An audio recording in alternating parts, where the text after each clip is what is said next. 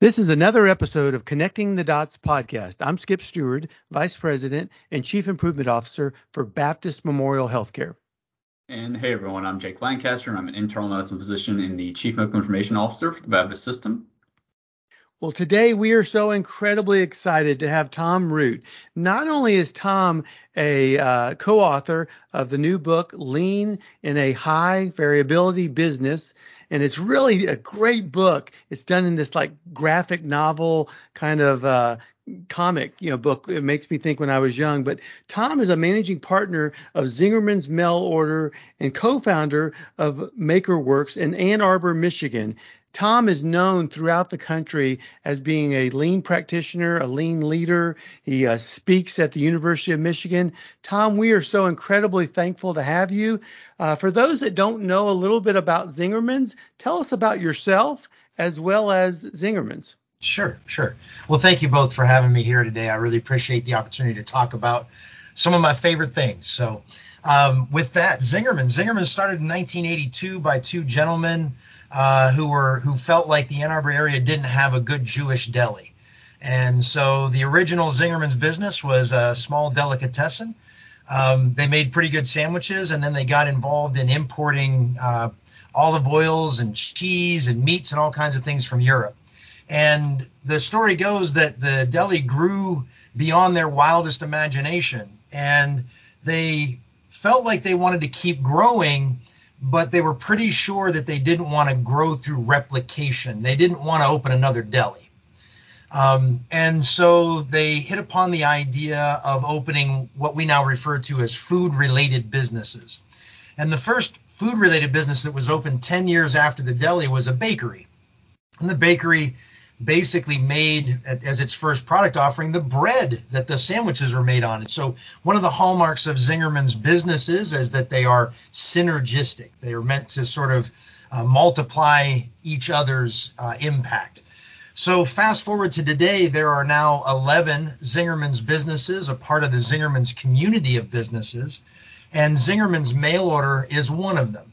And Zingerman's Mail Order is the part of the organization that I, along with my two partners, are the owners and managing partners of.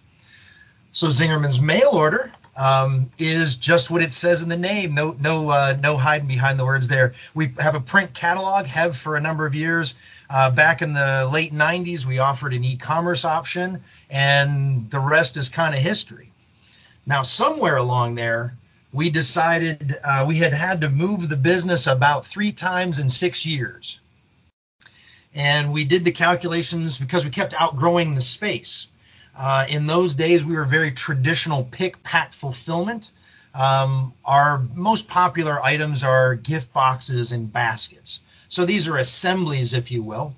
And it was our approach in those days was to spend the night shift making all the boxes and baskets, and then spend the day shift picking, packing, and shipping. And as a result of that approach, our space needs kept growing. In those days, we were growing 25, 30% year over year. And that space would get filled up very quickly. So 3 times in 6 years we had moved. And when we did the math on the 4th move, we decided it just didn't make any sense anymore. We were going to spend over $1 million and no benefit to the customer, if that makes any sense, right? You spend all this money simply to reorganize and relocate the business. And it was at that point that we had the good fortune that one of our partners was getting their MBA. They took an operations class, and they read a book by a guy I'm sure you're familiar with named Dr. Jeffrey Laker. He read The Toyota Way, recommended that we might read it as a management team, and we basically knew immediately by reading it that this was a solution to our problem. It was just now a matter of doing the work. I like to say now, and I'm sure this is one of those sort of revisionist history things, that it was obvious from the very beginning. But the thing that really attracted it to us was that there was a philosophical basis underneath the tools. The Zingerman's community is very much of a philosophical mind. We have guiding principles. We make decisions through consensus. We do a lot of things that are kind of unusual for businesses. And we were not going to work well with a tool set that didn't have a conscience. And so the first class I ever taught about lean was to the other managing partners of the organization, where I tried to show them that lean was not a foreign body. So for our medical friend here, for our medical friends here, the problem with a foreign body, of course, is that the body fights it. The same is true of organizations. So I tried to convince our organization, this lean stuff, it's going to be okay because it's a lot like us. We just have to learn the tools. And I figured it was going to be easy, right? We had the philosophical side locked up. All we had to do was learn the tools. And this many years later, we're still trying to learn the tools.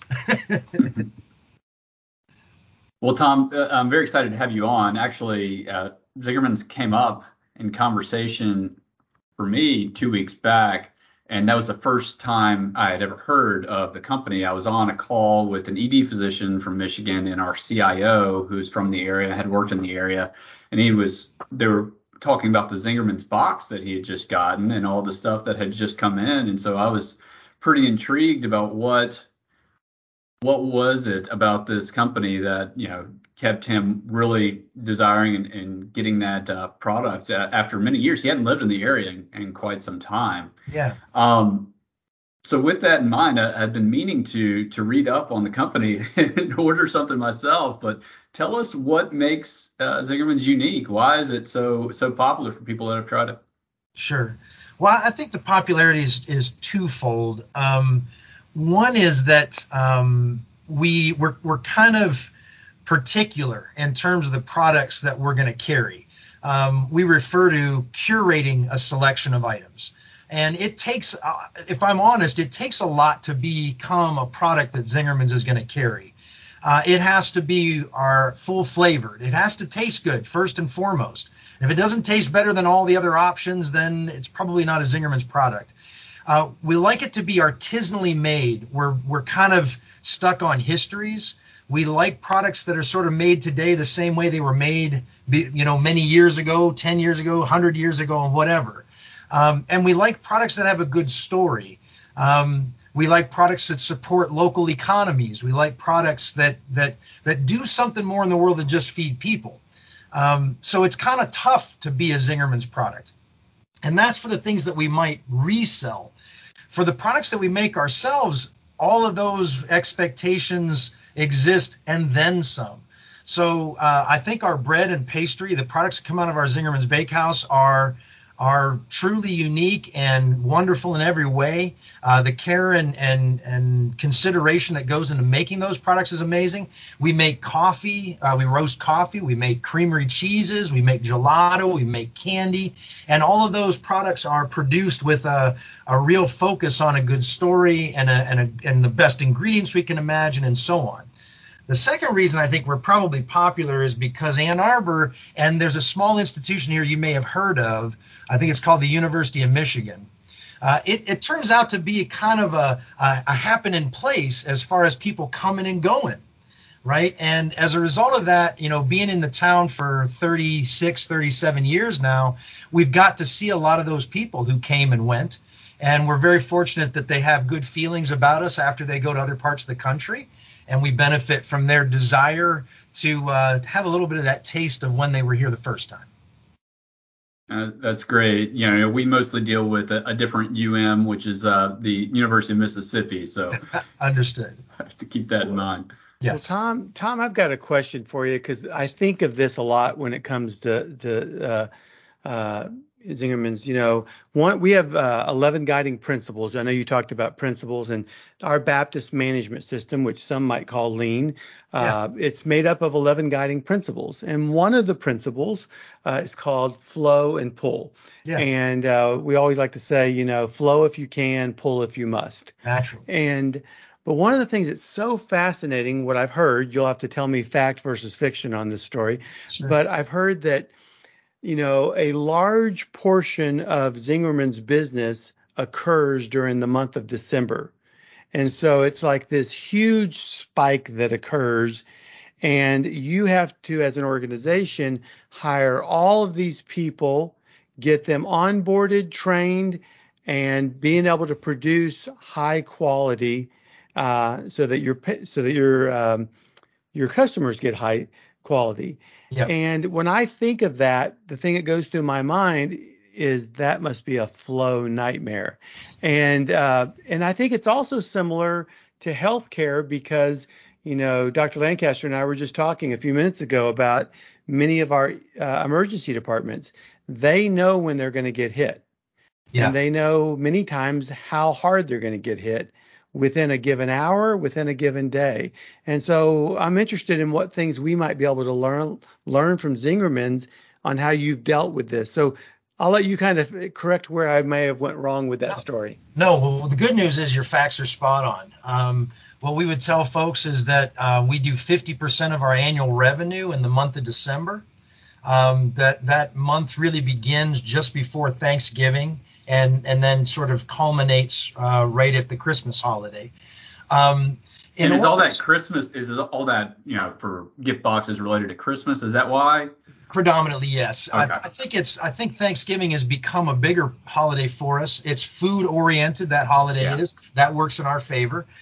So yeah, between Thanksgiving and Christmas, it's largely Christmas holiday. And we typically will have a Hanukkah in there sometimes. That's going to play a role as well. So I mean, there's lots of folks who are in the buying mood, if you will, during the month of December. But 50% of our revenue, in order to pull that off, we end up having to hire and onboard between 400 and 500 people that will work with us. Sort of the longest tenure is going to be 3 months. If you're in our service center where you're answering phones, you'll probably get brought in that September timeframe. And some of our warehouse, our production, our pick, pack, and fulfillment folks, we will hire a handful of people that will work 1 day with us. So we end up hiring throughout the entire season. So you brought up the question of flow. The first thing we had to get our heads around is that we'll never be done hiring, right? People are going to come in and people are going to go out, and we're just going to have to keep on that. We're not going to really get to stop the hiring process. So we've actually, one of my favorite stories, I won't go too much into the detail, but we learned value stream mapping by value stream mapping our hiring and onboarding process.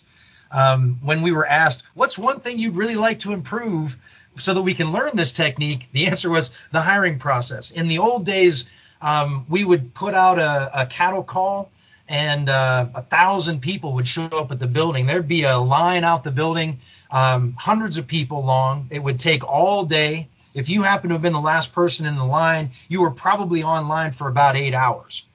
And the recognition there was that was not in service to anybody. And so now the hiring process of the 400 to 500 people, you get a little reservation time. You come in during that reservation time. The fact that you show up for us means that you're hired.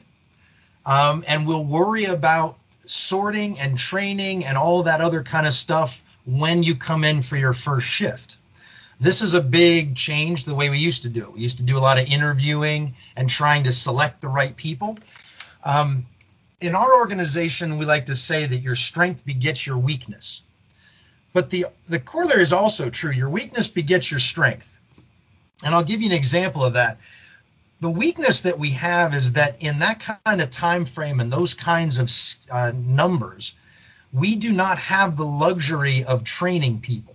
We just don't have enough time to train a service center, a service star on the entirety of the catalog. We don't have enough time to train a basket maker on 152 recipes. So we have to design the work such that we can take whomever shows up for work that day and make good use of their time and energy, make good use of their desire to be productive. So we have to, the weakness is we don't have time to train. It begets our strength, which is we can design the work to really break it down such that in a very short order, you can be 80% effective. We also don't have the typical management carrot stick option.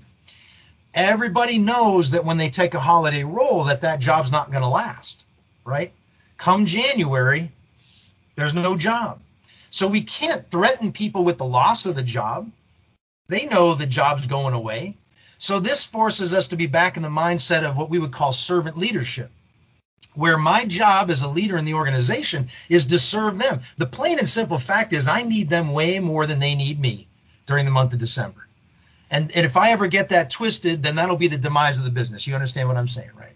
I need them more than they need me. So my job is to be a steward of their experience in our organization and to help them bring their full selves to the job so I can make them effective. We do this, design the work carefully, and depend heavily on standard operations, SOPs.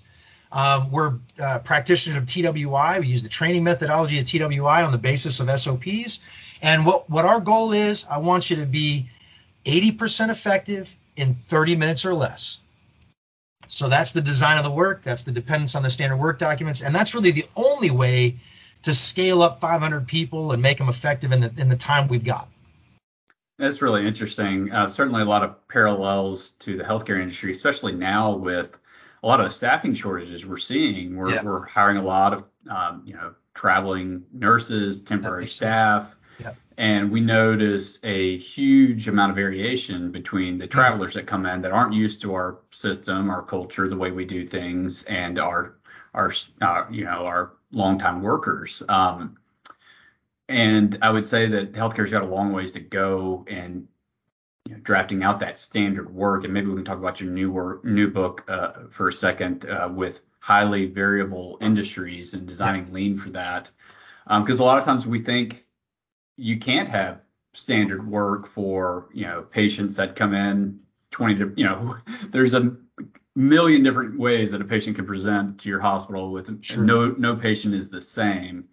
So talk a little bit about that. How do you plan and have these lean initiatives with a highly variable industry? Yeah.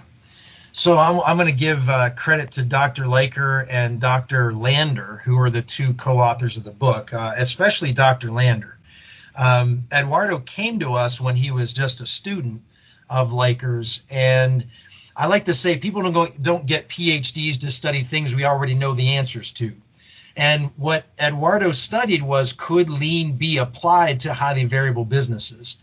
And the big takeaway from his dissertation is, fortunately, yes, it can be applied. So in our case, I'll give you an example of how we make a gift box, because they can be customized and are often customized, right? So imagine that it's not dissimilar, I guess, from a car, in that there are a lot of the things that are the same, but then there are going to be important differences that need to be accommodated during the manufacturing process. That's what our gift box looks like. So how do we standardize this process? Well, we standardize the way the work shows up, and we standardize the way the work is presented. It's in a tote with all the items, and then there's a work order that represents that particular order. When I scan that work order at my workstation, images of the standard build are displayed to the operator of the station. Pictures, not words, not descriptions, but pictures. Basically saying these items go on the first layer, these items go on the next layer up, and these items go on the top layer. And then I look at the items that I'm given, and I'm basically, chances are they're going to be different, but there's going to be a bottle, and there's going to be a bar, and there's going to be a square, and there's going to be a tube, right? And so I'm going to use the standard as a reference to build the specific version I have in front of me. So those images become the key component we have a standard process, standardly displaying the images, presenting the work, and so on. But the variation comes in that, use that as a guide to go ahead and do the work that's presented in front of you. So it's always, we like to say the best thing we ever invested in was the human supercomputers that we hire every year, right? Because it turns out they're actually pretty good at stuff, right? Yeah. And understanding how to vary the base images into the specifics that I'm presented with, turns out they're actually pretty good at that. And the good news too is that skill is easily refined in a couple of iterations. We always say, by the time you're done with your first shift, you will have seen 80% of what you're going to see the entire time you're here. So that first day can be a little disorienting, but chances are day number 2, you're going to feel pretty empowered. What's interesting also about your model, and I'm sure y'all have ran the finances on it, but there's some paradigms that are being broken there, and meaning that because you're continuously hiring, you'll always hear people say, and understandably so, hey, when we lose someone, it costs us this much, or it costs this much to onboard someone. And I'm not saying that that's not true, but in your business model, it's not a direct comparison because your model's a little different because you're starting off saying we're never going to stop hiring, Right. And how do we think about being smart about that from a financial standpoint so that they come on quickly, they have success quickly for the period of time. Am I thinking about that right? You're thinking about it 100% correct. And I appreciate that you've queued this up in such a specific way. Because one of the first things that I try to tell people when they come to mail order and they want to talk about this stuff is that we don't believe there's a right person for the job. It is our job to figure out how to make the best use of the person who comes to work today. Now, look, I'm not going to claim, by the way, that this is going to work equally well in the medical field, right? I mean, that clearly is not going to make any sense. There's a whole lot of education that's going to be required to be effective in that context. But in my context, I have the luxury of being able to design the work in such a way that I am not going to be dependent on institutional knowledge. I really get to take that concept to an extreme, right? Which is that I might very well be presented with a completely new person every day in a given area. And back to sort of what does one piece flow look like? It looks like hiring somebody new for the job every day. What would you do in terms of work design, standardization, and so on, if that was your reality? Well, you get kind of crazy out there on the using templates and 5S'ing and whatever, because you have to assume they're walking into the job fresh every day. Now, it's an interesting tie-in to the maker space. You mentioned MakerWorks. So the analogy I like to use there is, have you ever gone over to a friend's house and they've prepared a lovely meal for you? You feel like you want to give something back, so you offer to do the dishes. And doing the dishes isn't the hard part, but you want to put the dishes back for them. And what happens to you when you stand in their kitchen? You have no idea where anything is, right? So a makerspace is a tool shop run like a health club, right? It's instead of weight benches and dumbbells, we've got laser cutters and metal mills, right? So it's a big tool shop. And a shop is not that dissimilar from a kitchen.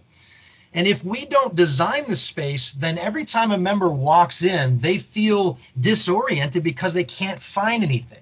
So we have to take these concepts of designing the work, designing the space to an extreme. For example, in the makerspace, we don't put anything in drawers or behind doors. Everything is out where you can see it, right?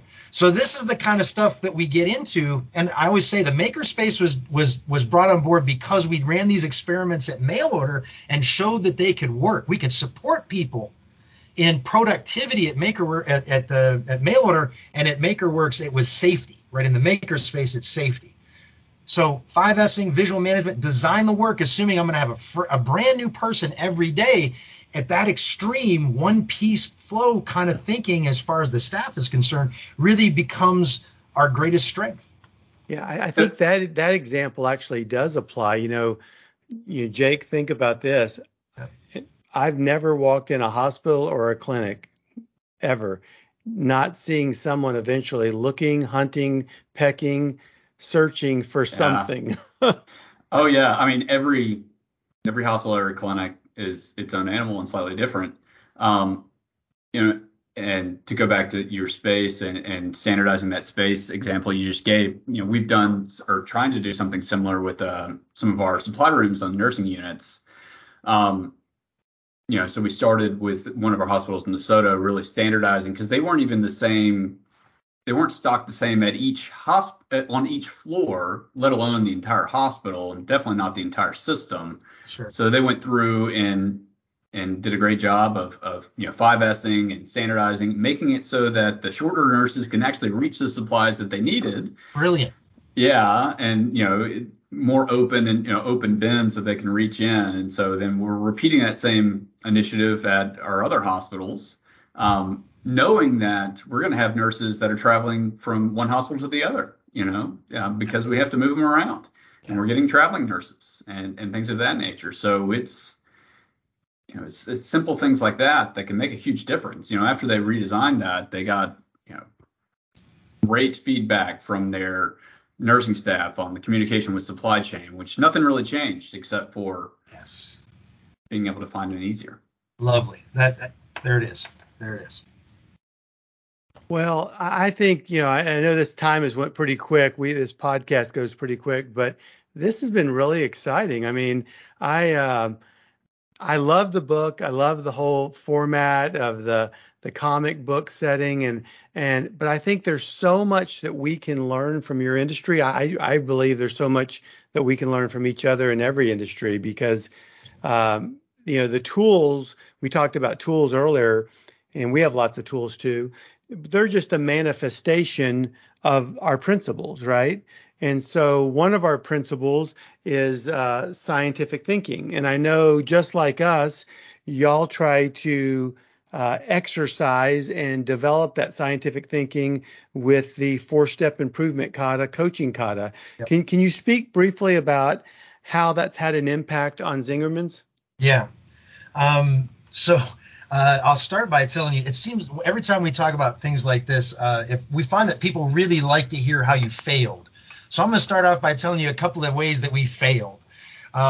So way back in the day, fell in love immediately with the concept of continuous improvement, right? I mean, it really is. It is such an inspiring concept that every day there's an opportunity to make the thing better. We struggle with what most organizations do, which is, well, how do I do it? Like I'm in love with the philosophy now, but how do I behave? That's where TWI came in for us, gave us a rudimentary recipe, the job methods recipe from TWI. That was where we began. And we had worked that to a degree, certainly taught it to everybody and expected everybody to carry their recipe card around with them and all that kind of stuff. But we were still finding that change and improvement was largely led by management and not by staff. So in a desperate attempt to try to find some other methods to incentivize, we tried a bunch of things. Most notably, we did continuous improvement grants. We promised to pay people like consultants if they took time outside of their scheduled time on the production floor to plan and execute an experiment. We even had an overlay which was very similar to the Girl Scouts merit badge concept, where by getting the merit badge, I then become qualified to certify someone else's work to get the merit badge. The idea that we could sort of force multiply people. Money didn't do it. A lot of hand waving and ringing didn't do it. A lot of cajoling didn't do it. We just weren't finding traction. And then Mike Rother, who is also a local Ann Arbor guy, did us the great favor of writing a book called the Toyota Kata. And because he was a local guy and known to Dr. Leiker, we had the benefit of talking to him a little bit. And when we rolled out the improvement kata, I believe it was a combination of two things there that happened. One was that we had everybody that works at mail order came to us during the holiday, right? That makes sense, right? If you bring on 500 people, that's where you're going to find your people. So we brought in a batch of people that seemed to be really interested in it's not just about cardboard and cellophane. There's something more to this job. I get to think a little bit. They were kind of inspired by that. And at the same time, we also rolled out the improvement kata. And the approachability of the language, quite honestly, the repetition, it was an instant fit for us. People began to use it. They began to use it when they were talking to each other, and we began to see it crop up even when we weren't looking at a storyboard, right? We were hearing people say, well, what's your challenge situation? And, well, what's your current condition? That kind of stuff. So the approachability of the language, I think, was really the thing that unlocked this for people. And it just happened that we had a good batch of people that were very curious at the time, too. That helped. We've been practicing that stuff ever since. We've had the exact same experience with the language, and we're very involved with TWI also, with TWI job instructions and job relations and job methods. And now we had to healthcare write some of the language, especially with job methods. A little funny story there, in the original language, probably what you have, they use the word jigs and fixtures. Yeah. Well, the nurses wanted to hang me, so I had to change it to devices and holders.